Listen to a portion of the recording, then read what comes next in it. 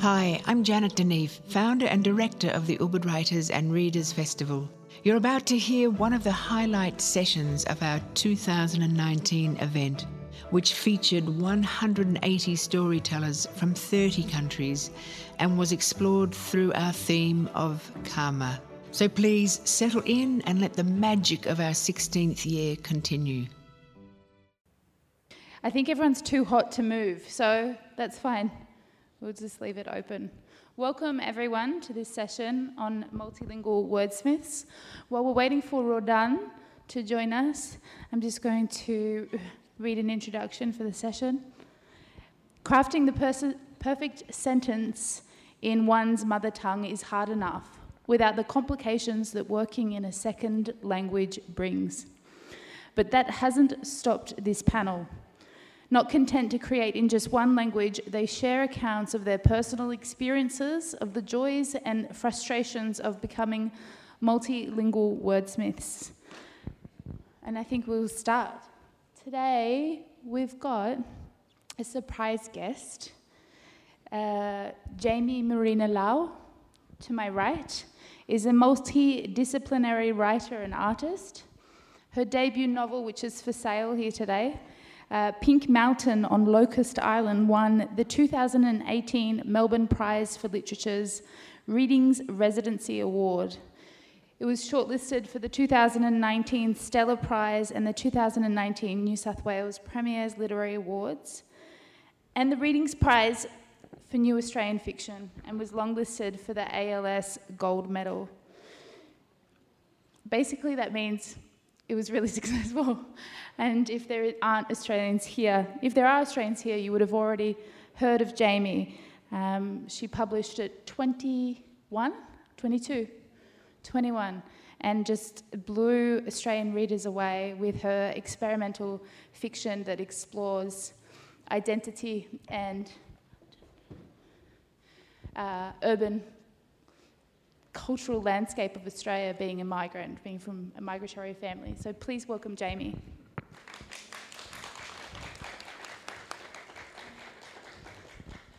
To my immediate right is Rodan Al-Ghalidi. Rodan is a poet and a writer. He was born in Iraq and trained as a civil engineer.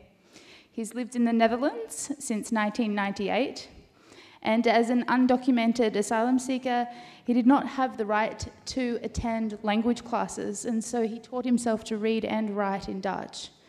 His novel, The Autist and the Carrier Pigeon, won the European Union Prize for Literature in 2011, the same year that he failed his Dutch citizenship course, which is an incredible achievement. How I Found the Talent for Living is already a bestseller in the Netherlands, and he has a brand new book that's coming out in English worldwide, which is here for, there's none for sale because he's been giving them away. But you can buy it on Amazon or your local indie bookseller. It's called Two Blankets, Three Sheets, but you can Google all these writers. And finally, we have Jurgen Gelau Waldelis. He's a writer, a researcher, and a poet from the holy town of Lillabella, Ethiopia. He currently lives in Perth, Western Australia, where he's a lecturer at the Centre for Human Rights Education at Curtin University. And his passion lies in education, traditional Indigenous knowledges, Indigenous art, and language diversity. And his poetry was compiled and published in a book titled The Cry of the Mountains, which you have for sale. Not now.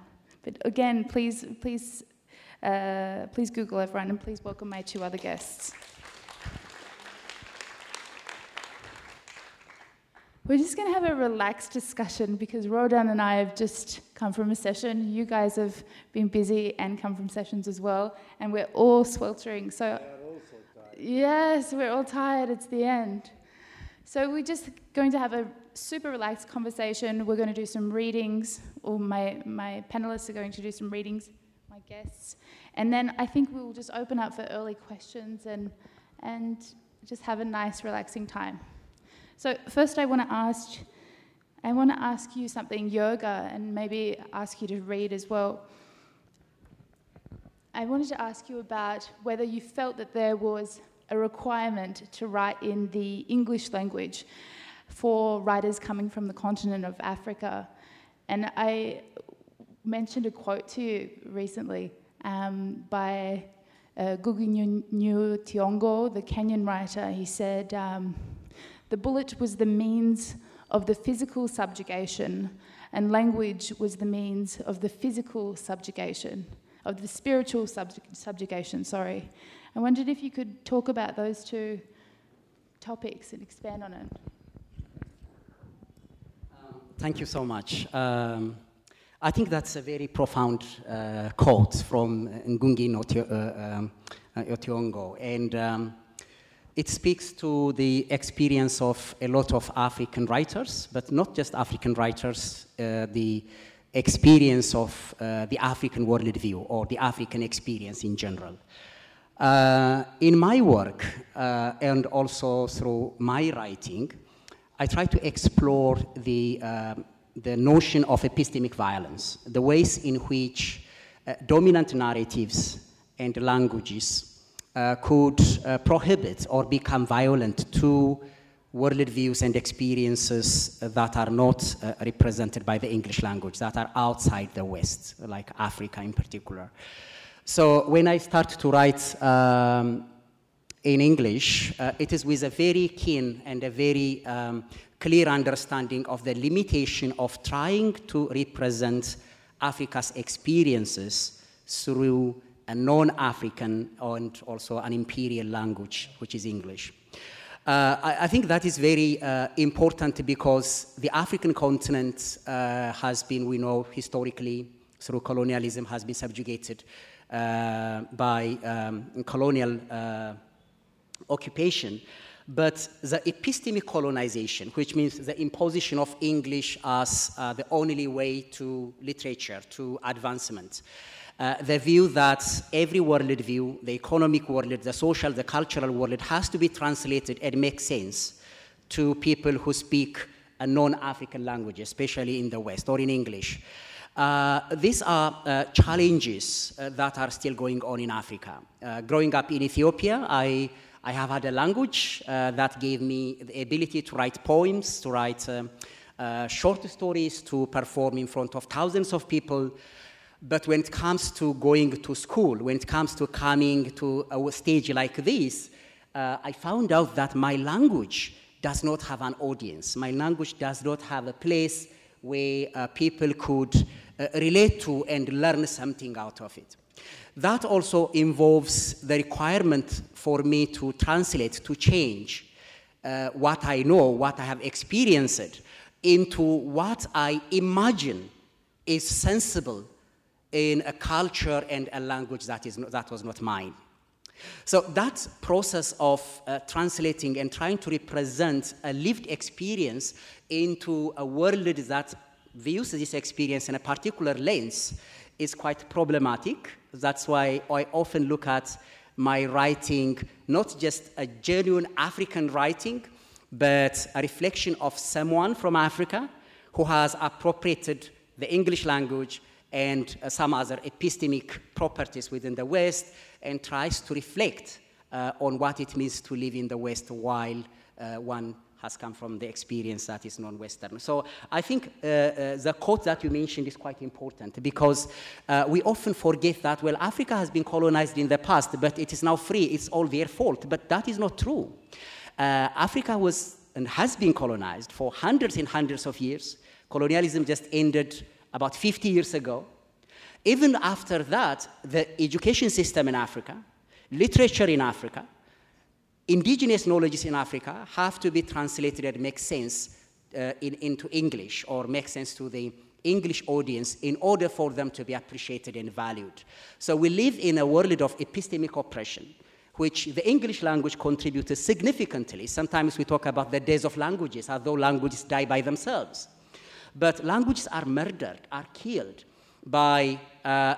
because people who have the experience of living life without using the English language do not have the means to talk about, to narrate those experiences in the world today. So my writing reflects a kind of a paradox.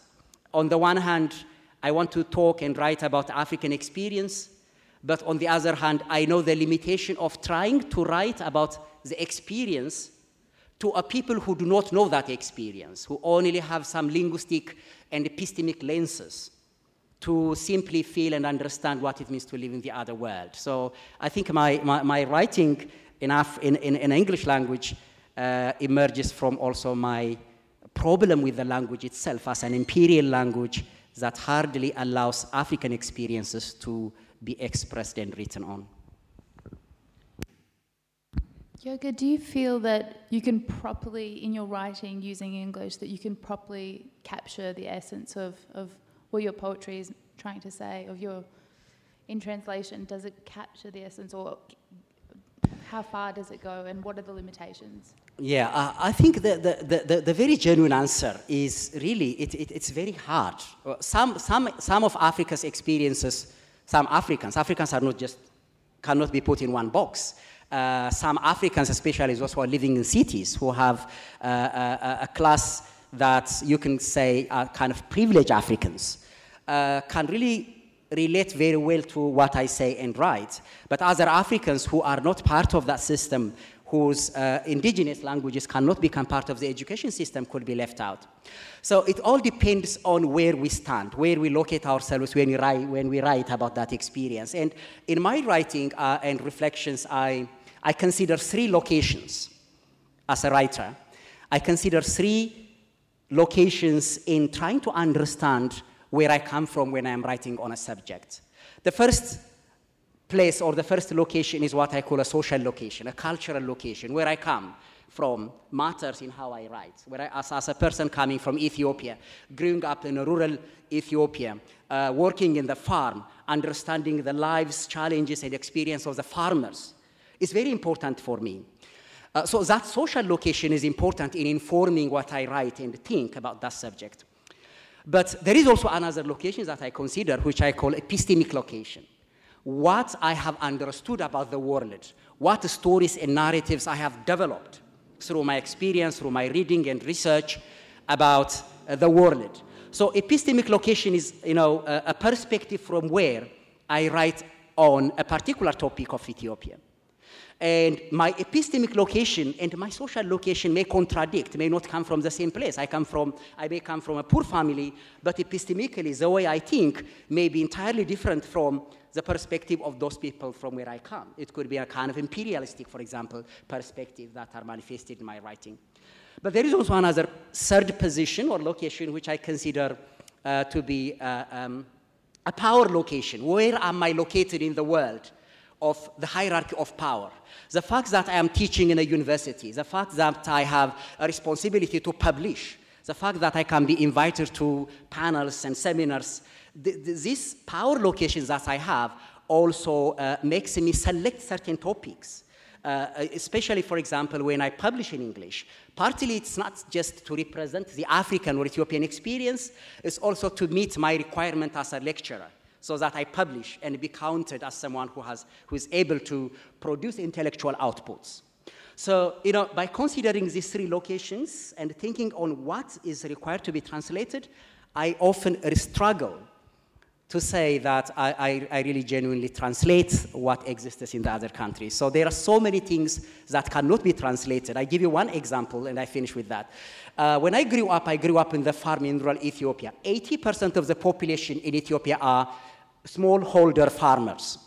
It is very hard to bring the experience of those people because you no longer, in the West at least, have the experience of that type of farmers, where the farmer would go out to the land, have a special relationship with the land, with the rain, with the seed, has to perform a certain prayer and ritual, and has a certain singing and performances that it does when it harvests, when they come together in a community and so on.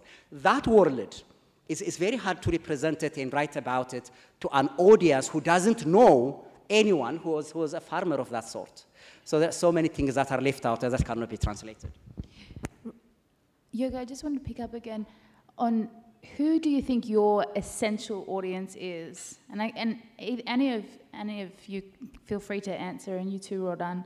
But who is the audience that your soul is speaking to, what really matters to you. Is it about writing in Dutch or writing in English or writing in French? And yeah. That the language is the music. Because you don't need to translate it to another language. It's the highest language is the music. But then we go to another language. We need to say, I need coffee or something. You cannot say it in a piano or a violin. Then I think the languages give you a feeling that you must be a human, not belong to your village or to your flag or your country. I was born in the very south of Iraq, in the desert. I just was reading religion books because I am born in Najaf, religious city. And in Baghdad, when somebody wants to be a teacher, they sent him 6 months to some village.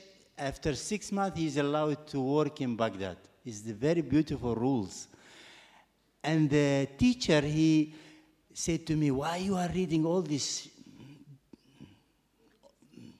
books? You're very young.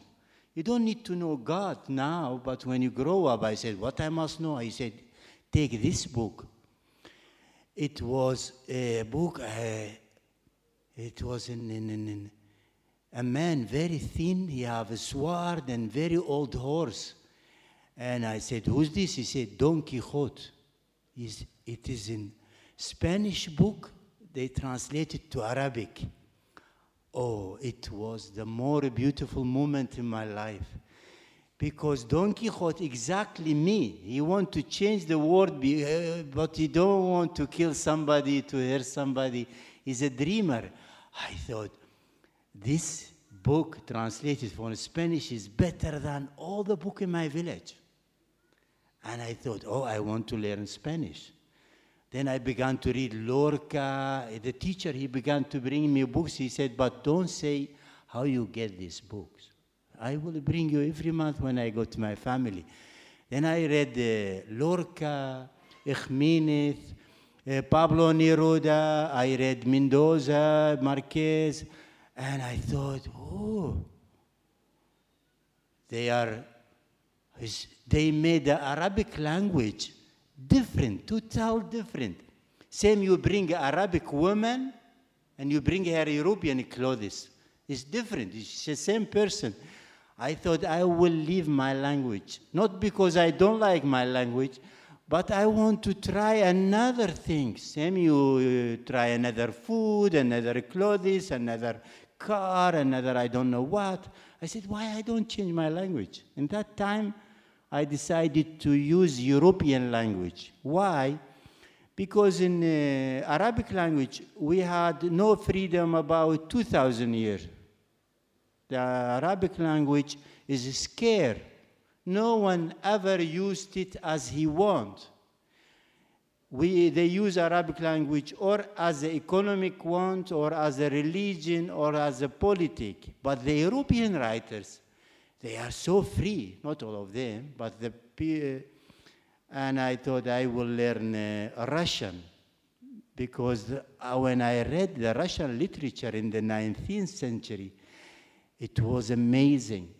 And when I came to Holland, I said, okay, I will learn Dutch. And now I am writing in Dutch. And I feel I am myself more than in Arabic. Why?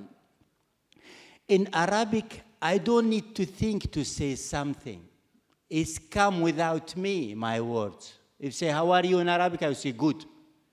If you say, hoe gaat het in Dutch, I will think, oh, not good. Because Dutch language is very honest. You must be you must be clear, and you must be very nearby yourself when you speak the Dutch language. Do you think with that pause, you can actually tell a more truthful answer? Yeah, not that means don't mean that you are lying in the Arabic, but in Dutch, more nearby yourself. For example, I want to say the day is nice in Ubud. In Arabic, I would say it like that. I traveled 18 hours in flying. We delayed in Madura, and then we flight again. And the chairs in the airplane was small, and the hotel was not good. The day today is very great. This is in Arabic.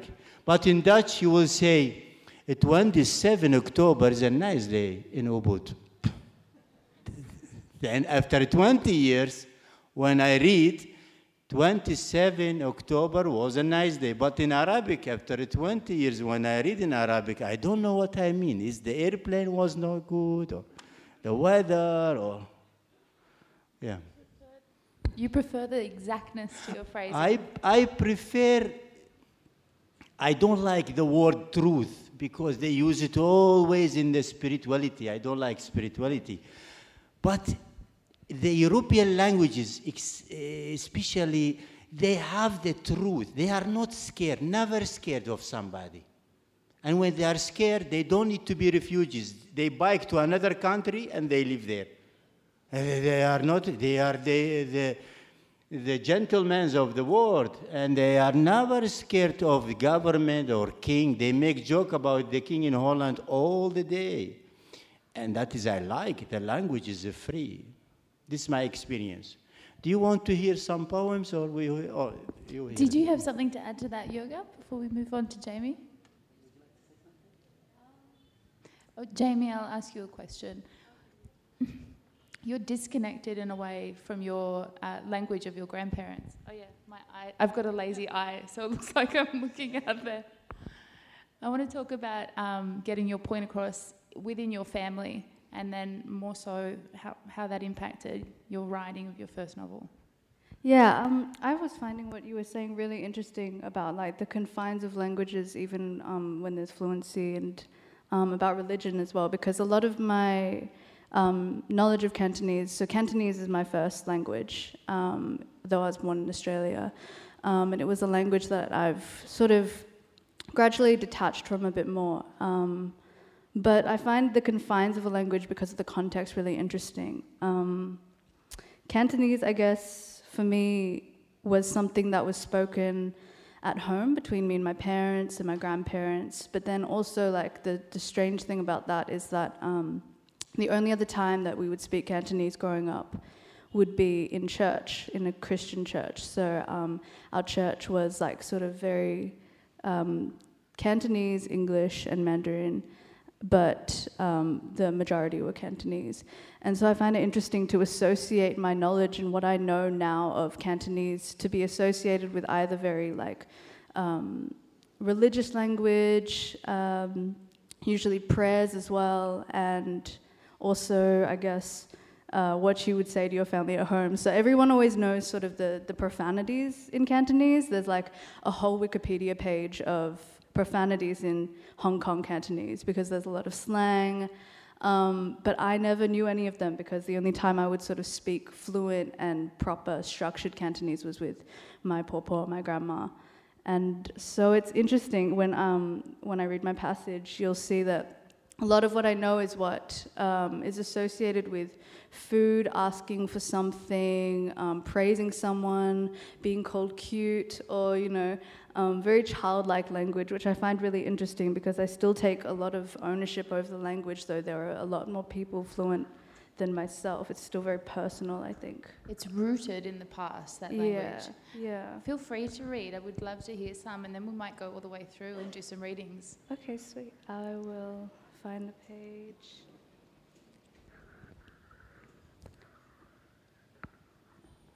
This part is called Early Dinner Out. Dad has asked Auntie Linda to take me out to Yum Cha down the road because it's going to smell bad in the apartment today. When Auntie Linda asks why it'll smell, Dad is a raging brown couch and barks at her that she isn't there, Ma, so stop judging him. That she is a sad piece of shit.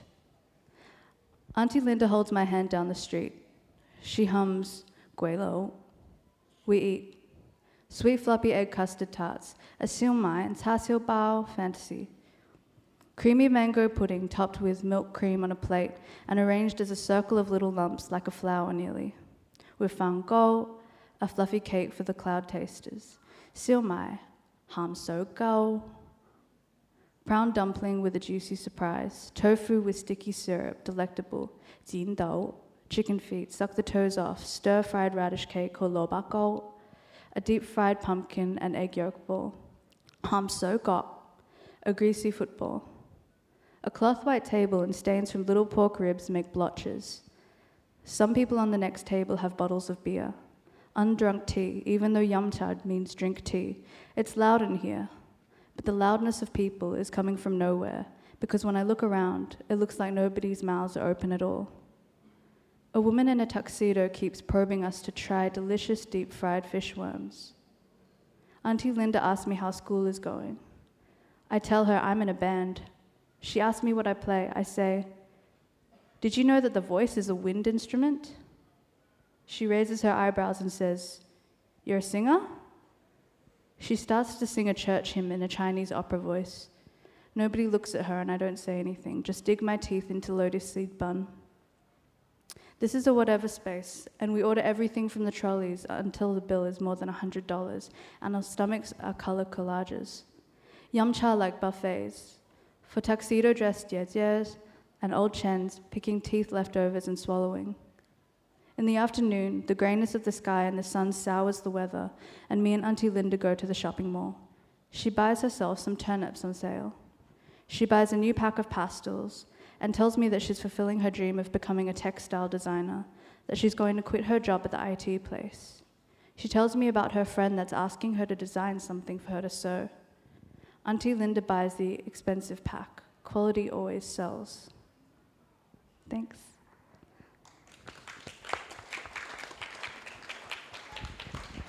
There's so much about family. I want to know, from a writer's perspective, was it your intention behind writing this book? Was it to pay homage to the past, or was it to expose who you are as a multi-dimensional person? I think not at all. It was a bit unconscious. Every book that I had written, or every sort of thing that I wanted to be a book written before this, when I was in high school and stuff, I never included anyone with ethnicity or language. For me, language is very synonymous with the way you are perceived as a racialized body. For me, the way you speak a language, and if you have close association to a language, I saw as it being like you're an easier target for racism or assumptions or stereotypes placed on you. So my experience in Australia is probably very different to how language is perceived overseas, but for me it was very much like an unconscious effort that I think the detachment of my book and the structure, in the sense where I sort of deconstructed the structure of a normal English novel, helped me to come to that point where I was able to include Cantonese, because I could understand that, because I didn't feel fully able to take ownership of English or take ownership of Cantonese. Ownership is a bad word, but I think that's how I felt at the time, that you needed to own a language. Jurga, you're nodding. Do you feel like you're able to straddle languages within Australia, in the context of Australia? Yes, and I think when I think about languages, I want to associate them with a larger subject, which is the society behind that language, the experience behind that language, how it relates to that. Because for me, to a large extent, writing is an act of resistance, an act of showing something that was hidden, often by systems and structures of power. So it is convenient for me to write in English, for instance. As someone with an African experience, I have a larger set of concepts and ideas to incorporate and write about, and I can claim that I'm not affected by the experiences in Africa. But that is convenient for me because we often respond to an audience that gives us recognition. So, because when we write with a sense of an imagined community. We don't write for nothing. We write for people who listen to us, who would read our books. So when I think about people who are going to read my work, that makes a significant difference in how I write. When I think that I am writing for an audience in the West, my writing becomes different from what I would have written for an African or for an Ethiopian audience. My first book, Yetararush Chuhat, for example, is a reflection about places like the title means The Cry of Mountains. So it talks about the magnificent or the representation of mountains in Ethiopia's consciousness as places of victory, of triumph, and how that shedding of tears of mountains represented the way in which traditional cultures has been eroded by imposed systems such as the requirement to study in English and so on. So when I write in that context, I have a cultural reference. I have a society that would resonate, that would respond to it. But writing in English from that position necessarily also means that a question of showing the violence of these dominant narratives and languages, what they do to the non-African, the non-Western world. That means trying to show how, for example, the English language becomes violent for the lives and identities of so many people. Because without knowing the experience of Africans, for example, you can read a bunch of books and write about Africa, and you can become a historian. A person who is now regarded as the father of modern African history is Hiob Ludolf, a German guy who has never been to Ethiopia, who asked an Ethiopian priest about the country and wrote the first book in a European language about Ethiopia, and he's regarded the father of Ethiopian history. Whereas Ethiopians were writing books before even the English knew the alphabet. So, bringing concepts, ideas to the consciousness of the West is often regarded as knowledge production, as writing.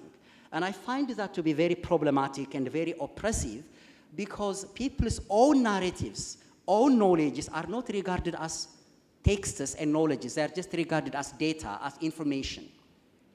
So my writing is political, and that is deliberate. I'm not saying that there is a possibility of enjoying the freedom that I have around the spaces where I am as an academic, but I want to take that space responsibly as an opportunity for me to try to speak about the experience of another place with awareness, with the recognition that my attempt to represent that place could even become complicit and problematic.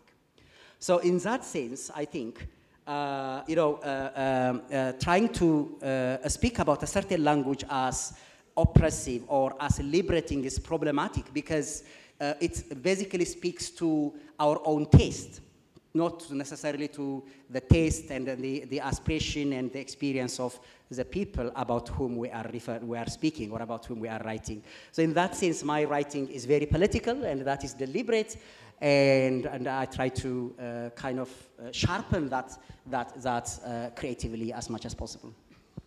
Rodan, your writing is also political. I wondered if, and you've written in a colonizer's language, I wonder if by writing in that language you feel that it's your act of resistance and you've taken power from it and you've controlled that power. I don't think I write about politics. I just use the language just to be not alone. And I like writing to clean my head from myself. I don't need a psychologic or best friends or good dog or a big house. I need just to write. People think, oh, you are very relaxed and very happy. I said, yes, I'm writing all my problems. I made very nice poems about. I don't want to change the world with my books. And I think every book, I published 18 books. Even a lot of books are died after a few months. No one knows them. They go as old papers. I don't care about. And I think, I like the sentence in the Bible, in the beginning was the Word. It's really truth, because can you imagine sometimes I want to call somebody to tell this. I want to, you get crazy. No, take pen and paper and write it and you feel good. This is wonderful. Perhaps it's inadvertently political, talking And about you the can, you can refugee. ask me if you like that, why you publish books, why you don't keep it in your home. Yeah. Because I'm also lazy. I don't like to work 8 hours to get my money. I just write in my home, and the publisher give me a lot of money to spend 6 months in Spain. Yes, why we don't tell the truth? I don't believe in my books, but I believe in the readers. They read it and they pay the money for me. It is like that. This is but completely I will normal. read you one poem. I will read you a poem. I love my life. I felt last time I am in love, but with my life. I don't see my life this. No, my life is in person. She's always young and nice. I made this poem about her, my life. The more beautiful partner. When she left me, I am nothing. I am nothing. They put me in the earth and it's nothing. This poem. Leven, kom met mij, samen wonen. Deel met mij niet alleen de woonkamer en de slaapkamer, maar ook mijn hart en elke seconde. Leven samen, jij en ik. Ik heb je lief, ik zal niet jaloers zijn als je ook met een ander gaat. Leven, kom met mij samen wonen. Ik de muren, jij het thuis voor altijd. And now she will read it in English. You can applause for me if you want. No, for me. For her. Life, come live with me, share with me, not only the living room and the bedroom, but also my heart and every second. Life, together you and I adore you. I won't be jealous if you see someone else too. Life, come live with me. Me, the walls, you, the home forever. I am the way out. I enter the universe. Thank you very much. I forgot that I was moderating then. I was about to grab another one. You that want another one? Yes, you because can there's read some this beautiful in ones. English. I don't read it in Dutch. I will choose 3 or 4. She will read it in English. Shall we do that? I like funny poems. Don't like very serious. This is what? Farm. Farmer. No potato ever tried to kill itself.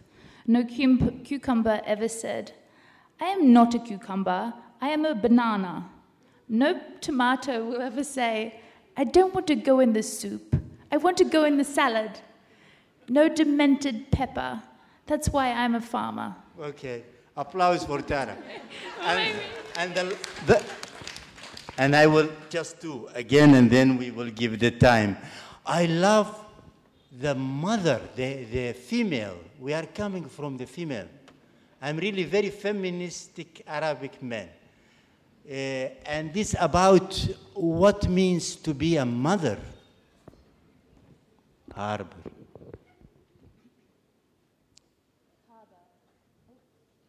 Harbour. My mother was the harbour, my father a boat. My mother was the boat, my father a sail. My mother was the sail, my father a wind. My mother was the wind, my father a horizon. The harbour, the boat, the sail, the wind, the journey, and the horizon, where my mother and my father and I were travellers. The one from the outside world to her inside, the other from her inside out into the world. And the last one, when you travel in Holland from the north to the south, east, west, you just see cows, no humans. And grasses and cows, and this is about nice, beautiful dream. I dreamt I was a cow. In the dream I put on lipstick and looked in the mirror, seeing for the first time how beautiful I was.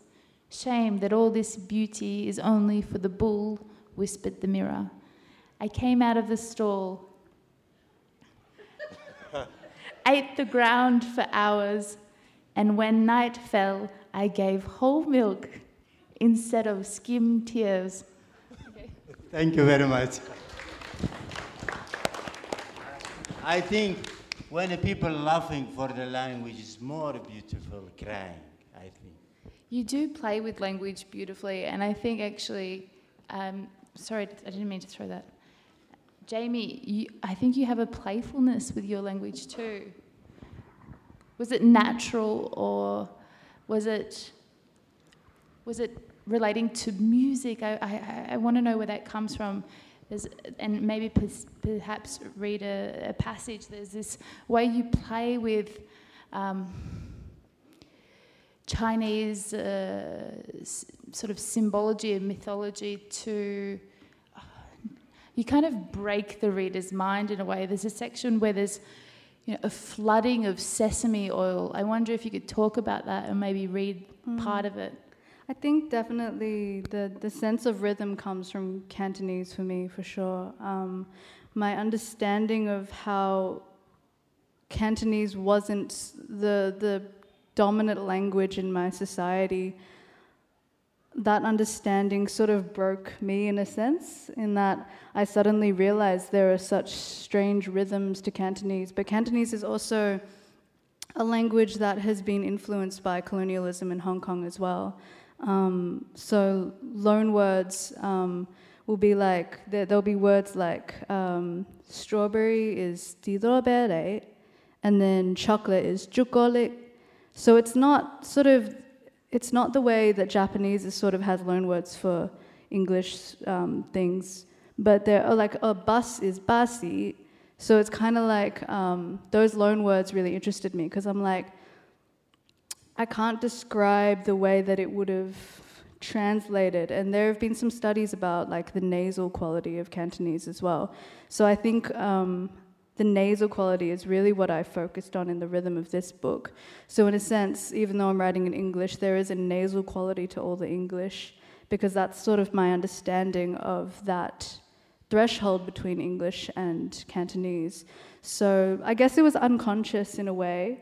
But obviously a lot of my influences in the way I hear language, hear accents, are influenced by the way that I know Cantonese, because even I have one grandmother, my mama, on my dad's side. She has an English accent, though she is like 100% Chinese. She came from colonial Hong Kong. And my other grandma is very Cantonese, like the most Cantonese you can get. And those two influences sort of facing each other actively, I didn't really question when I was younger, but I guess the way that those two ways of speaking Cantonese and those two ways of speaking English and how they interacted influenced the way that I think about music and the way that I think about writing, because I'm also a musician. I think my mom used to say, to encourage me to speak Cantonese, Cantonese is like singing. It's using the same part of your muscle. She said, if you stop speaking it, you're going to lose the muscle that you use to sing. So I used to speak it for that purpose as well. So there is The music of the language comes across so strongly. Could you please delight us a little bit with that, the musicality? I just wanted to read about the sesame oil, because it really is some of the most innovative. It's at the beginning. It's the sesame oil in the gutters in Chinatown. While you're looking for it, actually, Yoga, would you like to read a piece it doesn't have to be translated in your native language? Yes, I actually write very funny poems as well, but not in English.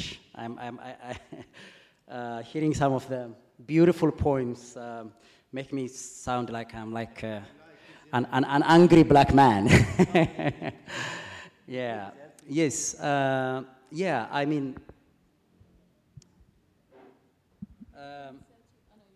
Okay. Well, I also write poems. Okay. Okay. This is a poem about the beauty of freedom. ከአክሱም ላሊበላ እንዲሁም ከጎንደር ከታሪኬ ጢንጦ ህላዌን ላስቀር ጎጆዬን ስሰራ ያቅሜን ስውተረተር ያሁን ክፉ ነፋስ ገብቶ እንዳያፈርሳት ቀዳዳዋን ስደፍ ስታረጅ ሳድሳት ከውስጧ ሳልወጣ እድሜ ልኬን ኖሬ ረፍቴን ፍለጋ ዙረት ቢያምረኝ ዛሬ መውጫ አጣሁ ለራሴ በሰራኋት ጎጆ ዙሪያዋን ታጥሬ ከቶ ምን ይበጀኝ ወየው ጊዜው መሸ ታሪኬን ከማጥፋት ጎጆዬን አፍርሼ ልቅር ወይ ሳልወጣ ከውስጧ በስብሼ ይላል። It's a poem about the intricacy between loving one's freedom, one's culture versus the desire to break norms and be with a world that is not clear. And I think I just want to highlight on some of the points that makes me also interested in this panel and in some of the topics about writing as a kind of multilingual writer, or this notion of the possibility of creating diverse literature using a single language. And I think that it is interesting to really, for me, reflect on the world we are living in, where, for example, these days in particular, I'm reluctant to open social media because I don't want to hear and see some of these graphic or disturbing images that come from some parts of Africa. So as members of society who are always punctured, affected by these events going on, I find it difficult to ignore the world we're living in. And especially when you are a black person, and someone whose story appears to be known and obvious by anyone without even asking you anything about your experience. I think it is really important to emphasize on the existence of multiple experiences and places, and some of those places are dark places, and they have to be told as well, and there has to be audience for them. So while I appreciate the importance of writing art for art, that is basically what I used to do when I was in Ethiopia. But I also appreciate the importance of political writing, because when I was a young person growing up in rural Ethiopia, there were so many shortcomings, but I never understood that life as poverty. I learned poverty through education, that the world has a script to tell me that the life you live in this place is poverty. And poverty is understood, is translated, is operationalized in a language and an understanding that was not mine, that was not my community. So going to a system of learning, education, was a form of violence for me, although it opened opportunity for me as an individual. But for the society I come from, it was not really a place where I can get the best out of that world from education and teach them, because the education system was not based on their experience. It was not about their literature. It was not about them to farm better, to live better. It was imitated from Western countries. Even the medium of instruction teaching was English. So many people do not know this. And the major problem of the African world, the African children, is linguistic, that Africans are not allowed to study and learn using their own languages. The implication of that is that the knowledge that is produced about Africans, for Africans, is not really based on the African experience, which is why I think a lot of us, when we write and reflect on places that are not places where we enjoy life or we come from, it is really important to see whose experience is being represented by our writings, and in particular by those who do not understand and speak the English language. So that's where I come from, although I really appreciate the beauty of expressing one's taste through language. Do you think there's been a dominant story coming out of the African continent that has overshadowed other countries' stories? Yeah.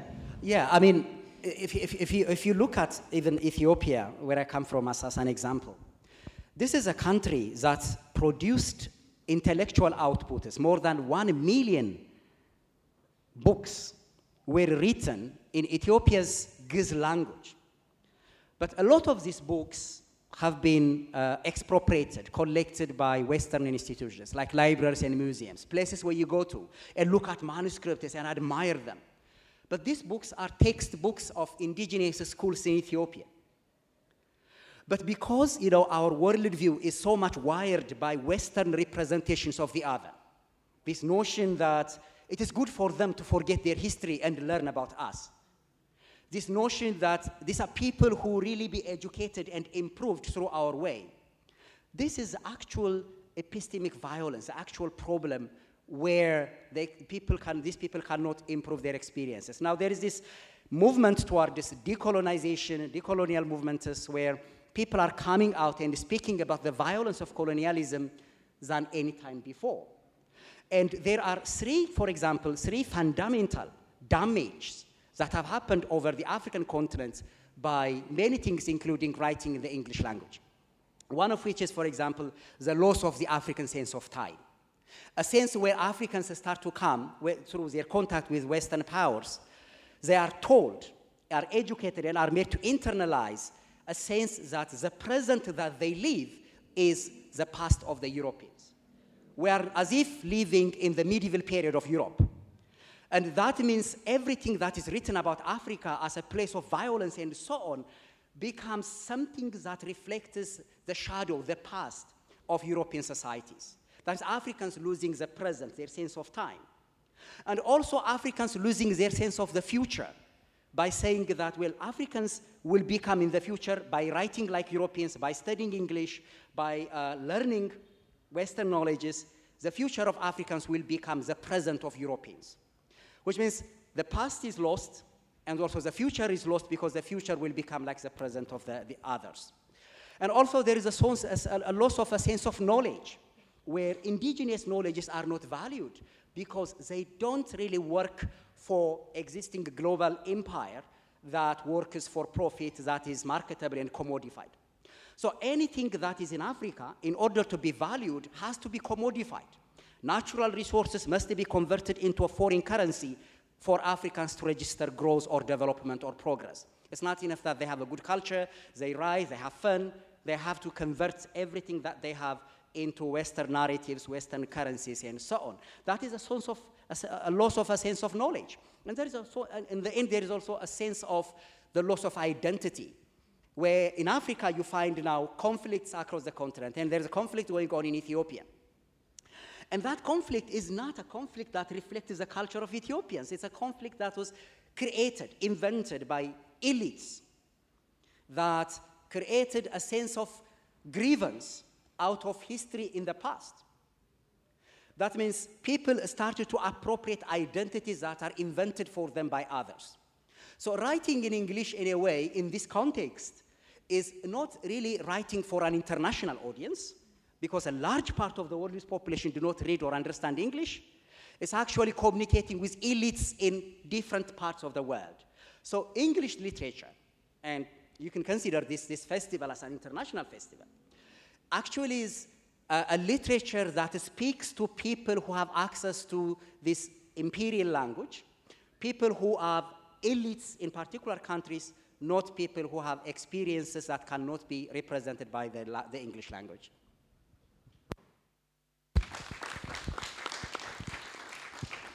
It's also the colonized language of many nations, forced upon many indigenous peoples. I want to go back to Jamie with your playfulness of your writing again and that musicality. And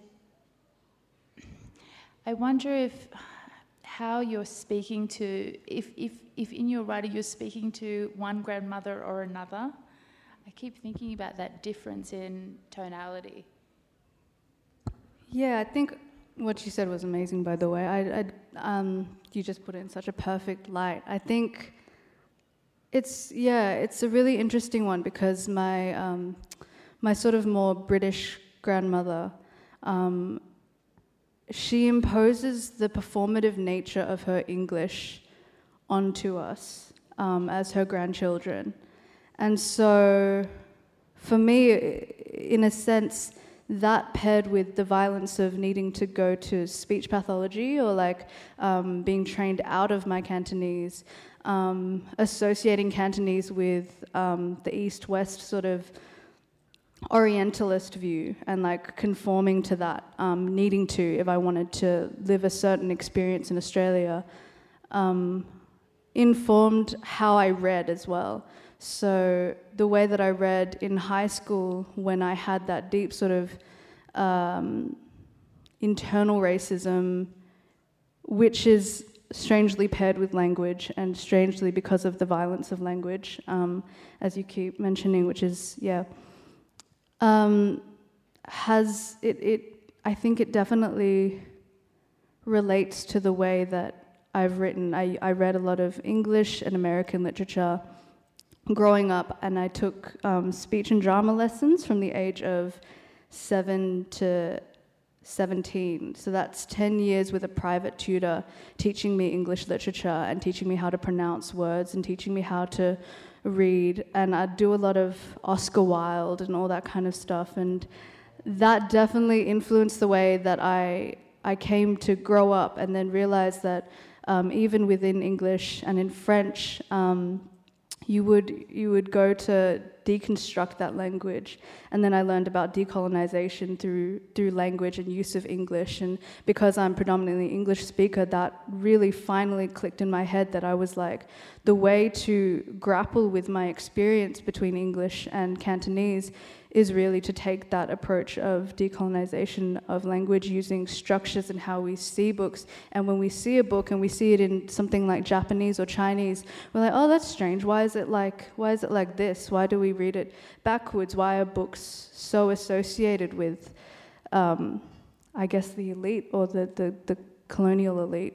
So yeah, that definitely clicked with me as soon as I learnt that people had done it before, perhaps for different reasons, but people were doing it now. And I think that's when I sort of realized how I could possibly write as someone who is, has the multicultural sort of element, straddling those two languages, Can we have some of that music? Can we hear it? Yeah, so I think the chapter you were thinking of, it wasn't the Bossa Nova one, was it?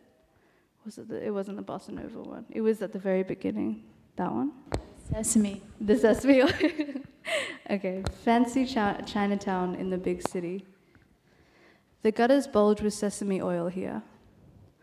A curb exploding from the lion dance drumming and the peak of a Chinese opera playing on a stereo from the herbal shop. An old Shanghainese man whips his bongos in front of the Japanese photo shop, Bukira. Wipes his hands on greasy newspaper, mumbles about rain that's coming. It's an overripe swallow, a tart drunkenness, a type of porridge and century-old eggs for breakfast, a slow shuffle with woolliness. In Cantonese spoken on the south side, the language is made of elastic. In all the apartments of this fat building, the televisions don't turn off. Playing anime or East Coast, a rhythm of words against flax walls, and the orange juice is always pulpy on the bench, the kind of Chinatown like late morning reruns on school holidays. Thank you. Rodan, you, like Jamie, you've traversed so many languages, multiple languages, travelling over the world to seek refuge. Can you please talk about your novel? And then you can read some poems if you like. But I really would like to share this great book with you. I spent 7.5 years from when I left Iraq, ran away from Iraq, until I arrived to Holland. And then I spent 9.5 years in the refugees camp in Holland. And I ran away to Norway. They sent me back to Holland, to Sweden, then sent me back to Holland. To Denmark, sent me back to Holland, and to Germany, and they sent me back to Holland, because you are allowed to ask asylum in one country. And always they discover me, and they send me back. And this was your question about that? About my book you want to know, maybe? Yeah, and I didn't want to talk about my refugees experience, because it's very negative. it makes Europe very bad and this world. And I met a man a few years ago. By chance, he's in the festival. His name is Adriaan van Dis. Adriaan van Dis is the biggest writer in Belgium and in Holland. He's the most famous person also. He said to me, can you tell me about your experience in the refugees camp all these years? I said, I don't want to talk about it. He keeping asking me, and I said, you know, maybe I will tell you once. He said, can you send me every month a story? I said, yes. He said, promise me. I said, I promise you. He followed me 3.5 years. I sent him every month a story. And the story is this book. It's about my life in the refugees camp between 550 people. And it's, by the way, about the language. We have 550 people from all the world. Some people speaking few English words, some few Arabic. We made on our language. We just understand it in that building. And when you say something, you hear Russian word or Arabic or Turkish. That was really very funny in the refugees camp. If somebody interested in the book, I will give information to read it. Maybe you want to hear the Arabic language. I know a lot of Arabic texts before. I will read you little text 2,000 years ago from the Quran, very spiritual, and little texts, old poem and modern poem. They are very little. And one text is when Muhammad, the Prophet Muhammad, he didn't have a power, no one followed him, he was in the mountain alone, and God, he sent him a text, is the more beautiful in Arabic. I will read it. Bismillah ar-Rahman ar-Rahim. وَالضُّحَى وَاللَّيْلِ إِذَا سَجَى مَا وَدَّعَكَ رَبُّكَ وَمَا قَلَى وَلَلْآخِرَةِ خَيْرٌ لَكَ مِنَ الْأُولَى. If you understand Arabic, the words are amazing. This is 2,000 years ago. And we have 1,000 years ago, very famous poet, and I will read a little bit from him. ليالي بعد الضاعنين شكول طوال وليل العاشقين طويل يبن لي البدر الذي لا أريده ويخفين بدرا ما إليه سبيل. And the modern Arabic, we have a time for little? Okay.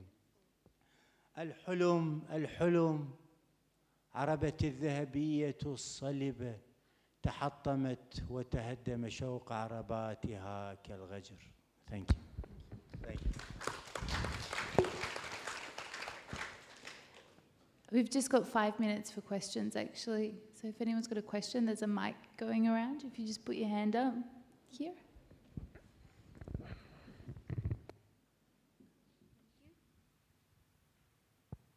Thank you. A question to Mr. Jirga. So using language means using culture of certain people, right? So if I'm not mistaken, you say that when you write English in English, you use Western perspective. But however, English is widely spoken also in Southeast Asia. For instance, in Singapore, Malaysia, and also Philippines. And my question is, do you put that into considerations that because Eastern and Western has a quite different gap perspective? Thank you. Thank you. You see, when I talk about English, I also consider about the existence of borders, not just physical borders, but borders based on language, borders based on identity, borders based on perspective. So you are right, there are people who speak in English in many parts of the world. But if you closely examine the types of people who speak in English in a non-English speaking countries, usually the people are those who have access to Western education, those who are able to go to universities and able to study English, and so on. even in places like Ethiopia, where the government created a system based on English, although 99% of the population do not understand and speak English, but the education system is in English. Now, even within that place, large parts of the population still do not understand English texts. They don't read Shakespeare, or they don't read the fictions and books written in English, because the language is not part of the culture. So what I'm looking at, what I'm trying to say is the English language has created a privileged class across the world. And sometimes even here, you know, everything that is read, produced in English, doesn't mean that all Balinese people would read it or understand it or would relate to it. That means even in places where people have exposure and direct access with tourists and so on, English has created a kind of barrier, a kind of border between those who speak and those who don't speak. And the effect of imposing on people whose language, original language, not English, to speak in English is actually to effectively reduce them into the intelligence of children. That was a colonial policy in Africa. When colonialists came, they didn't want Africans to use their own language, so that they wanted them to study English, in English. And when you go and you start from vocabulary, even if you have your own language, literature, and so on, you start from studying the grammar, the vocabulary. In effect, your intellectual capacity in terms of English is somehow diminished, and you hardly make it to the top within the English-speaking society to become viably, successful and so on. So when we think about English, we think how it creates border, demarcation between those who speak and those who don't, and those who have access to knowledge through English and those who can't.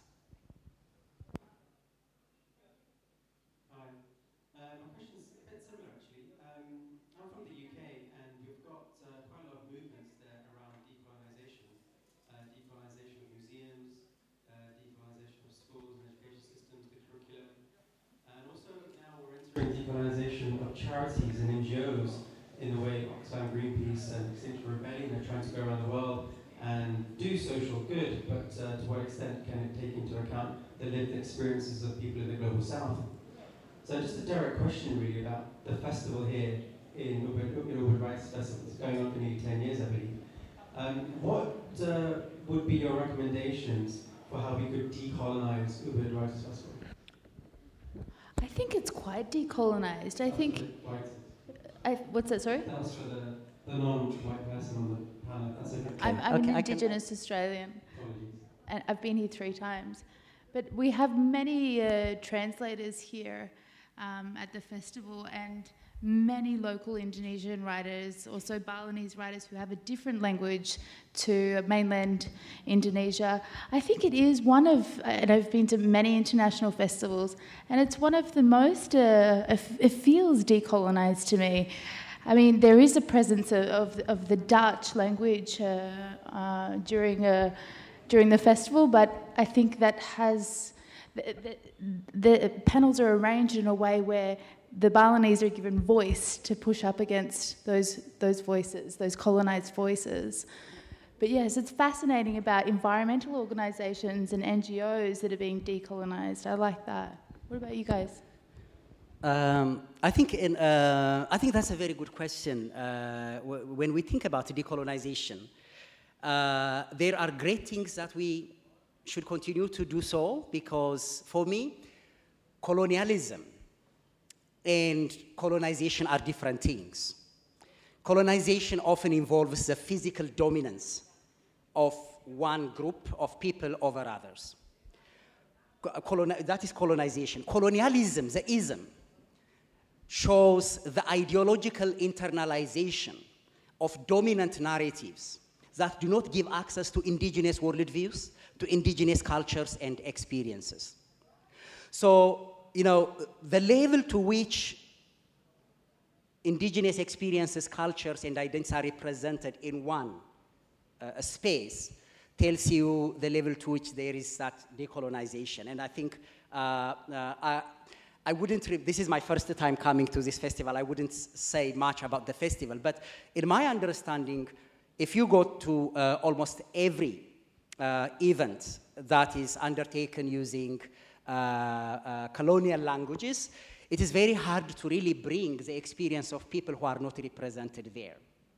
That also means that it is our responsibility to recognize, the limitations that emerge because of the absence of people whose experiences and languages are different from the language that use in festivals, even in education systems like this. We say universities are colonized. We say a lot of places that we go to that give access to us and give us recognition based on our Western knowledge are colonial. So decolonization is very important, but there is also another danger in taking decolonization too far, because sometimes there is a tendency of those of us who try to decolonize to become new colonizers by not allowing the ones who do not have access like us to lead the movement of decolonization. So decolonization is a resistance to allow people who are not here to come, to allow languages who are not spoken here to be spoken, to allow worldviews we are not familiar with to be expressed. So it is a movement toward this epistemic humility, a humility that says that my knowledge is not good enough to make me understand what the Balinese people are going through and so on. So I would recommend in my own view, what I would say is that there are so many lessons that can be learned from the decolonial movement, and that also means the good things that Tara mentioned in terms of bringing in different languages and worldviews, encouraging and giving that a voice. It's not to our taste that we should always work for. It is actually for the demand of justice in terms of language, linguistic, and epistemic justices. So in that sense, it would be wonderful. You see, the problem with all of this, and why I'm repeating this, is because it is quite easy to see the violence of one dominant force over the other, the violence of governments. It's very difficult to see the violence of things like education. How can education be bad? When we say in Africa, education for all, everyone is just jumping and say, yes, education for all, education for all. But very few people ask it, whose education for all? In whose language are we making education for all? As a result of that, the education for all movement did not incorporate indigenous knowledge and indigenous education. So in Africa now, the right to education means the right to Western education, not the right to indigenous education. And that happens across the board. So it would be interesting to kind of take those critical insights and encourage the diversity of knowledge, of languages, by bringing actual people who have not just the skill of the language, but the experience of the life that is not here. Thank you, Yoga. And can we thank all of our panelists today, Jamie, Yoga, and Rodan. Their books are available. Jamie's here. And another round of applause, please. Thank you so much for coming. This is the end of the sessions in NECA Museum. And all of the books from the speakers still on sale at Periplus at Rumah Kayu. It's closing soon, so if you hurry, you can still catch time. And thank you so much for the audiences who stand here, like from the first session till the last one.